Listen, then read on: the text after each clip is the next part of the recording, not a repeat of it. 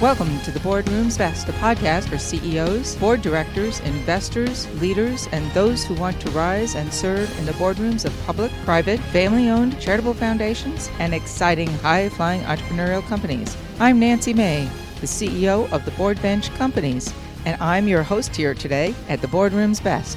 Our guest here today is Karen Barsa. Karen is a retail expert and corporate director serving public and private company boards. She has extensive experience in premium brand strategies and operations. Her career highlights include serving as Chief Executive Officer of Coyote Inc., President and CEO of the Investor Circle, CEO of Smith & Hawken, and the CEO of Embark Stores. Karen has also worked at Patagonia as Chief Operating and Financial Officer, where she helped bring the company to its current recognized fame. She is most noted for her turnaround expertise and for bringing vast young companies up to new levels of performance. Karen is joining us here today from her home in Park City, Utah. I am proud to have Karen in our circle of respected friends and colleagues. Good morning, Karen, and thank you for joining us here on the Boardroom's Best. It's a pleasure to have you as our guest. Nancy, thanks so much. It's great to talk with you. Now, Karen, you and I have had some experience in working together over the years, and one of the things that we've talked about in the past, which is really sort of on the front of the boiler plate, shall we say, today with boards, is the activist front and what's happening. More boards are facing activists. In fact, I heard the other day that there were over 700 activists, we'll call them attacks for lack of better description, that happened just in this past year alone. And those numbers are even mounting even more. So, and as smaller activists are getting together and ganging, one case we actually have called them hyena activists because they behave like that, wild dogs sort of attacking at their prey. The challenges of boards and what they need to do to really protect their interest or the interest of the company and the other shareholders really has changed. Indeed. Playing the role of board director has become a far more complex position than it was even just a few years ago. The rise of activists, as you've just described, adds a certain complexity to board service, but so does the fact that companies now are global in nature and are competing against a number of other entities that perhaps they didn't recognize in the past. So the competitive landscape has changed. The activist landscape has certainly changed the role of board members, and it's a far more difficult position to fill today than it has been in the past. Right. So as a board member, part of your job is to represent those activists because technically they are investors just like the rest of us out there, but not necessarily to the interest of those individuals. And part of this really involves making sure that you've got the right management team and what's going on from that perspective. So let's talk a little bit about how you as a director really look at what's going on in that C-suite with your CEO and making sure that they're actually doing their job to the best possible ability of their skill and bringing the best out of management. Nancy, you're absolutely right. It's the job and the role and the responsibility of a director to make certain that the management team is fulfilling its mandate in looking after shareholder interests. And board members typically have looked to things like financial performance or total shareholder return as measures of whether or not the management team is doing its job. And those things are very, very important. But when it comes to actually awarding incentive compensation, and that can either be in cash or in equity, those performance metrics just aren't enough. And the reason I say that is because it's very important not only to see that the company is doing well financially for its shareholders, but also to look at the quality of those earnings. And you can start to look at metrics that dig under the hood a little bit, but those metrics should also include what I would refer to as soft metrics or way of being metrics related to how the CEO and the management team perform their jobs.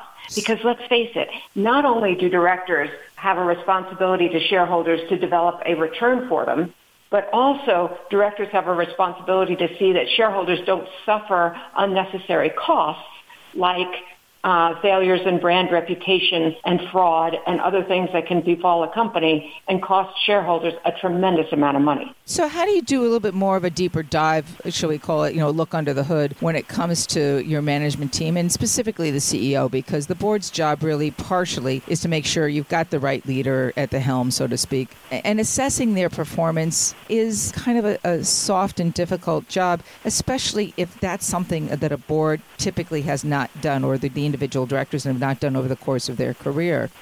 One of the things I had heard the other day was that half the boards really actually do a full and competent background assessment, or I should call it background assessment, but a performance assessment of the CEO. And what does that really look like? Are you just checking off the boxes? How do you dig deeper? And what does that really do to improve the quality of performance for the company overall? Well, first of all, let's recognize that a CEO reports to the board. So a board, either collectively or individual directors, should never feel as though feedback from the board is something that they're reluctant to give to the CEO. It's important for the CEO to have, and it's important for him or her to be able to act on, to improve, to not be outguessed, all sorts of things. I mean, feedback is a very positive and productive sort of process to have.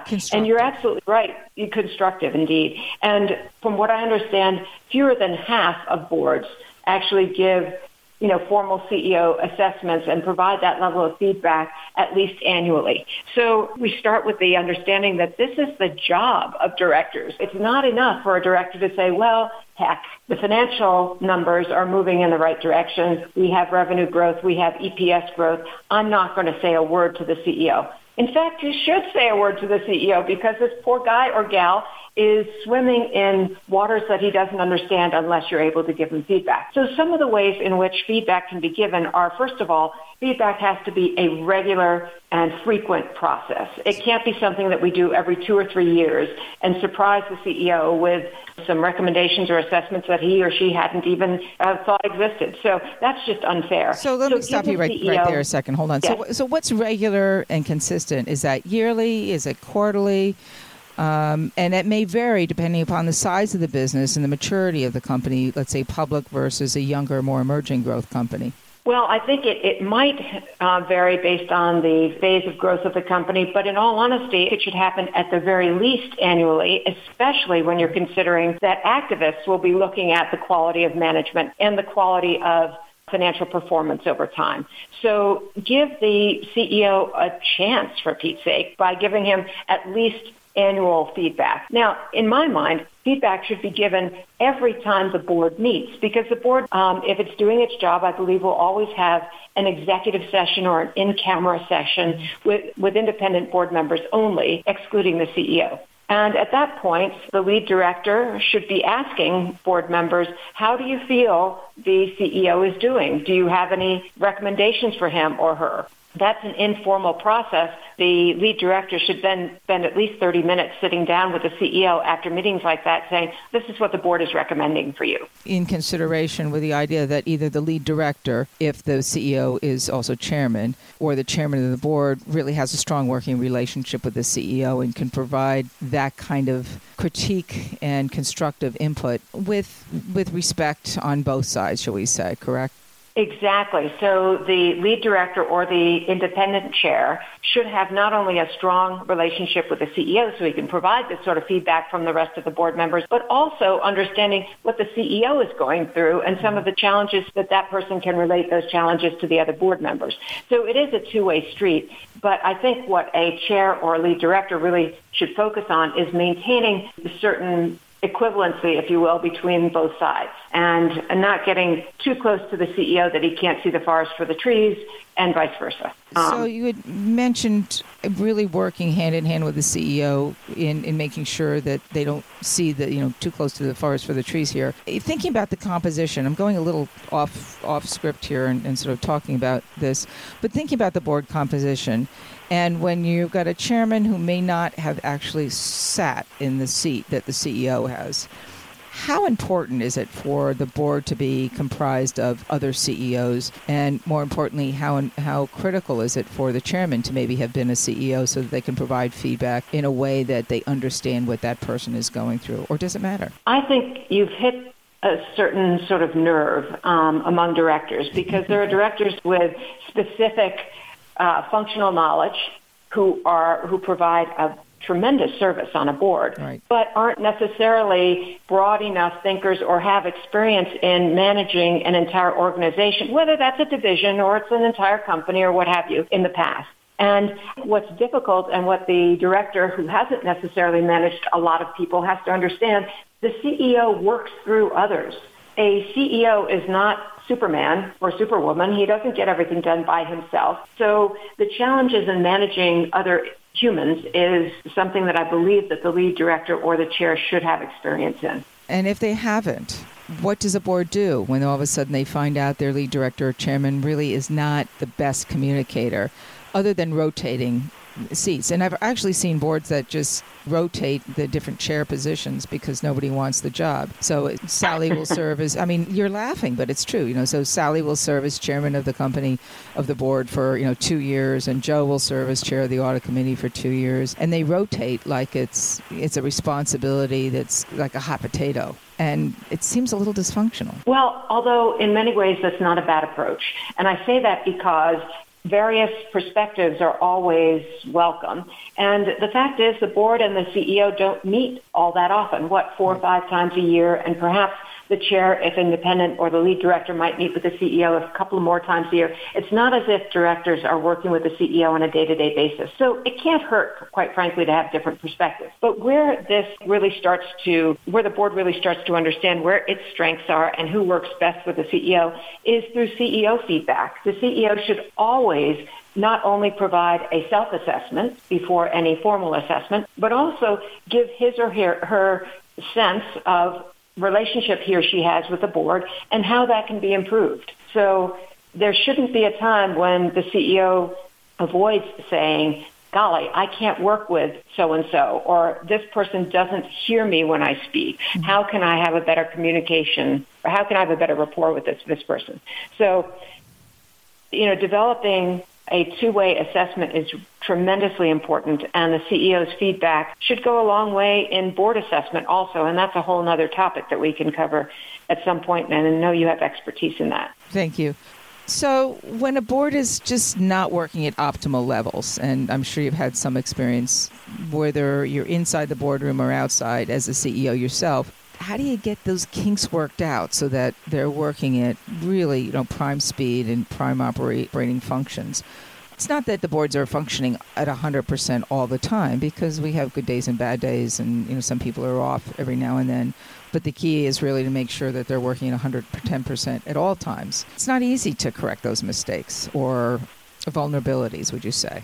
It's really not easy to correct, and it's especially difficult in the board environment where basically you are a group of peers, and even committee chairs and the chair or the lead director himself or herself is considered a peer. Yeah. So it's often difficult for that peer to sit down with his peers and give feedback. So it's almost a dysfunctional relationship, I think, between board members. But what I would say is this, that anyone who's in a position of some authority on the board, anyone who's in a position to make an agenda, whether that's a committee chair or the lead director himself, should have a general sense of understanding that we all work through other humans. Mm-hmm. And quite honestly, a chair of a committee, even though he might have tremendous functional knowledge, isn't necessarily the best person to chair a committee if he doesn't understand that humans are the way that things get done. Right. So there should be respect for the other folks on your committee, respect for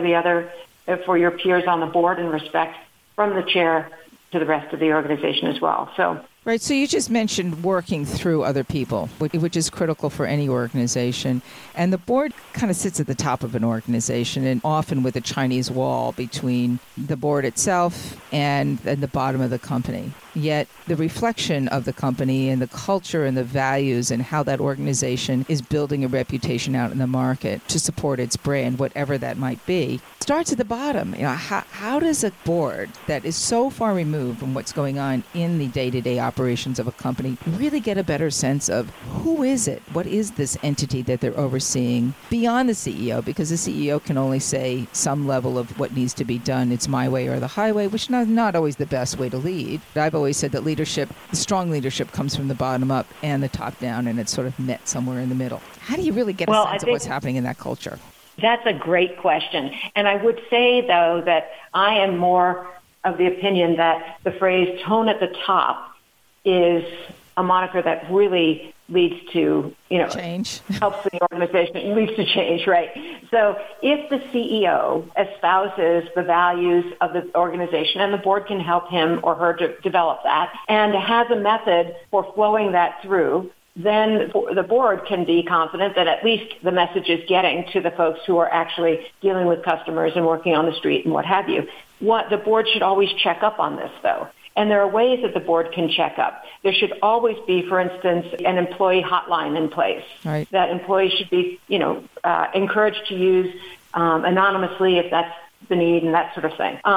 There can be 360-degree reviews of the CEO and other management team members. The directors themselves can query either regulatory agencies or the community at large to say, how do you view this brand? What do you think is going on here? And if they get responses that are like, wow, these folks are really aggressive, then maybe the board needs to take a look at that. Maybe that's a good thing, but maybe it isn't. So there is language that can be used that the board members need to ferret out. It's truly not enough to jet in for a meeting 4 times a year and walk away and say, I have fulfilled my board duties. Yeah. A board member really needs to be in touch with the constituents of the organization to understand that organization is doing a good job. Yeah, so I'm gonna pick on a company here that a CEO who's very vocal about competitive environment, shall we say, and crushing the competition, and that's the CEO of T-Mobile. A lot of people are very familiar with his style and his approach to attacking the other telephone competitors out there, which quite frankly, it's competition. Go for it to some extent. Dealing with something like that, and maybe T-Mobile is not the best example because you've dealt with other kinds of companies where maybe this actually gets in the way and inhibits a company and might actually persuade a board to sort of stomp down on that kind of personality when in fact maybe it is good for the organization. Well, I think that there is nothing wrong with a CEO who says we have to compete. But it's the way in which we compete that I think could lead to problems. And that's why I think organizations should always have employee hotlines and other ways to take a look at the way in which a CEO is instructing his management team and others to behave in the competitive environment. A Travis Kalanick at Uber is a different sort of individual than one who says, we have to be super aggressive, but we want to stay on the right side of the law, and we want to do the right things from an ethical standpoint that human beings in a community do. So there are very different tones, I think. Yeah. So you look at tone as a way to sort of create the culture for the organization. But if the tone, I'm not sure I like that word too. I'll go find another way to describe this. It's, sort of a sense, it's a gut feeling. It's a way of really being committed to an organization and wanting to be part there. And that's part of tone, but it's, I'm not sure that tone at the top is the best way to say it because it creates a sense of imperialism. That's what I said earlier. Mm-hmm. And it's just it's a personal bias, I guess I probably have. But if it's my way or the highway at the top and people are following that, you've created this sense of engagement at that level. How do you create you mentioned one way was this to do it with an employee hotline, but even still, when there's fear from a bottom level or a middle level to actually have their voice heard, even if it is anonymous, fear of retribution, we've all seen it over the years. How do you really dig down and make sure that, in fact, there isn't any fraud or any kind of abuse of what's going on? I mean, you mentioned Uber just earlier. What happened at Uber? Oh my God! And it just blew up in everybody's face. Exactly, and I think that's a great question to ask because, quite frankly, that gets to the heart of the entire concept that I think a board member should be focused on, which is not only are earnings and other financial metrics going in the right direction, but what is the quality of that? And what is the quality and the health of the organization? And there are a number of ways that one could get to that, but I think directors really need to be able to develop relationships with either other management team members or functional department heads, that sort of thing, so that they can get a bit of a scoop. I'll tell you, even in organizations where there is some fear, there is a certain amount of disclosure that might happen anonymously or perhaps indirectly that a director should be willing to pick up on. And it doesn't necessarily mean that, oh my goodness, I talked to one person and he has a problem with so-and-so, so we've got to get rid of so-and-so. No, it's just a data point. Yeah, and it's something to keep in mind. How frequently, as a board member, do you look at those comments through the employee hotline or an ombudsman? I think a well-functioning audit committee looks at employee hotline comments every single meeting. Do they really? So, yeah, and if the audit committee is starting to see a pattern, then there's a place where the audit committee can either take action itself or call for action to be taken by someone else. The audit committee that I think is a sort of best practices audit committee also insists that the company have an internal audit team or at least a knowledgeable, experienced internal auditor. The reason isn't to catch people doing something wrong. Right. The reason that one has an internal audit team is to help the organization function more efficiently. Mm-hmm. Now, it just so happens because they're turning over rocks that they might find places where the company is about to go off the rails or do something illegal, whether that's per U.S. law or international law or something of that nature, and that can save the company from itself, if you will, and can save shareholders a tremendous amount of money. I think an internal audit team is absolutely key, as well as an employee hotline. Well, before it becomes front page news, as it has in many companies. And it's interesting that you mentioned that. You think that should be part of a review in every audit committee meeting. It's the first time I've ever heard anybody ever say that, actually. Well, I think the problem becomes if you're not in touch with the audit committee or the internal audit committee or the internal audit team at every audit committee meeting, then chances are you are not building as strong a relationship with those folks as you should have. And often the internal audit team will come to the audit committee only after there is some big crisis or fire to put out. Yeah, and that's not necessarily how you want to hear it. No, you don't want to hear about a crisis through an outside legal counsel first. Right. Yeah. And that, which is all part of, it's all part of brand reputation. Again, we'll pick on Uber a little bit because they've been there, and as well as obviously Equifax, who was actually part of a big breach, not necessarily a breach of an employee problem, so to speak, although it was an employee problem because the employees were involved in understanding what was supposedly going on when it related to this cyber breach, but it became a bigger problem before the board even knew about it. This is actually part of your risk mitigation component, and how much are you willing to listen to or avoid in order to let things either ride or not ride, and how that impacts the overall organization from an outward-facing perspective is critical to making sure that that value stays strong enough for the outside shareholders as well, correct? I completely agree, and I would always recommend that one err on the side of over-disclosure rather than under-disclosure. And because that sort of honesty and authenticity and vulnerability and all that sort of thing actually speaks to the employees in a very positive way by saying, look, we value this company, we want to let people know what happened, and we want to take action to make sure it doesn't happen again.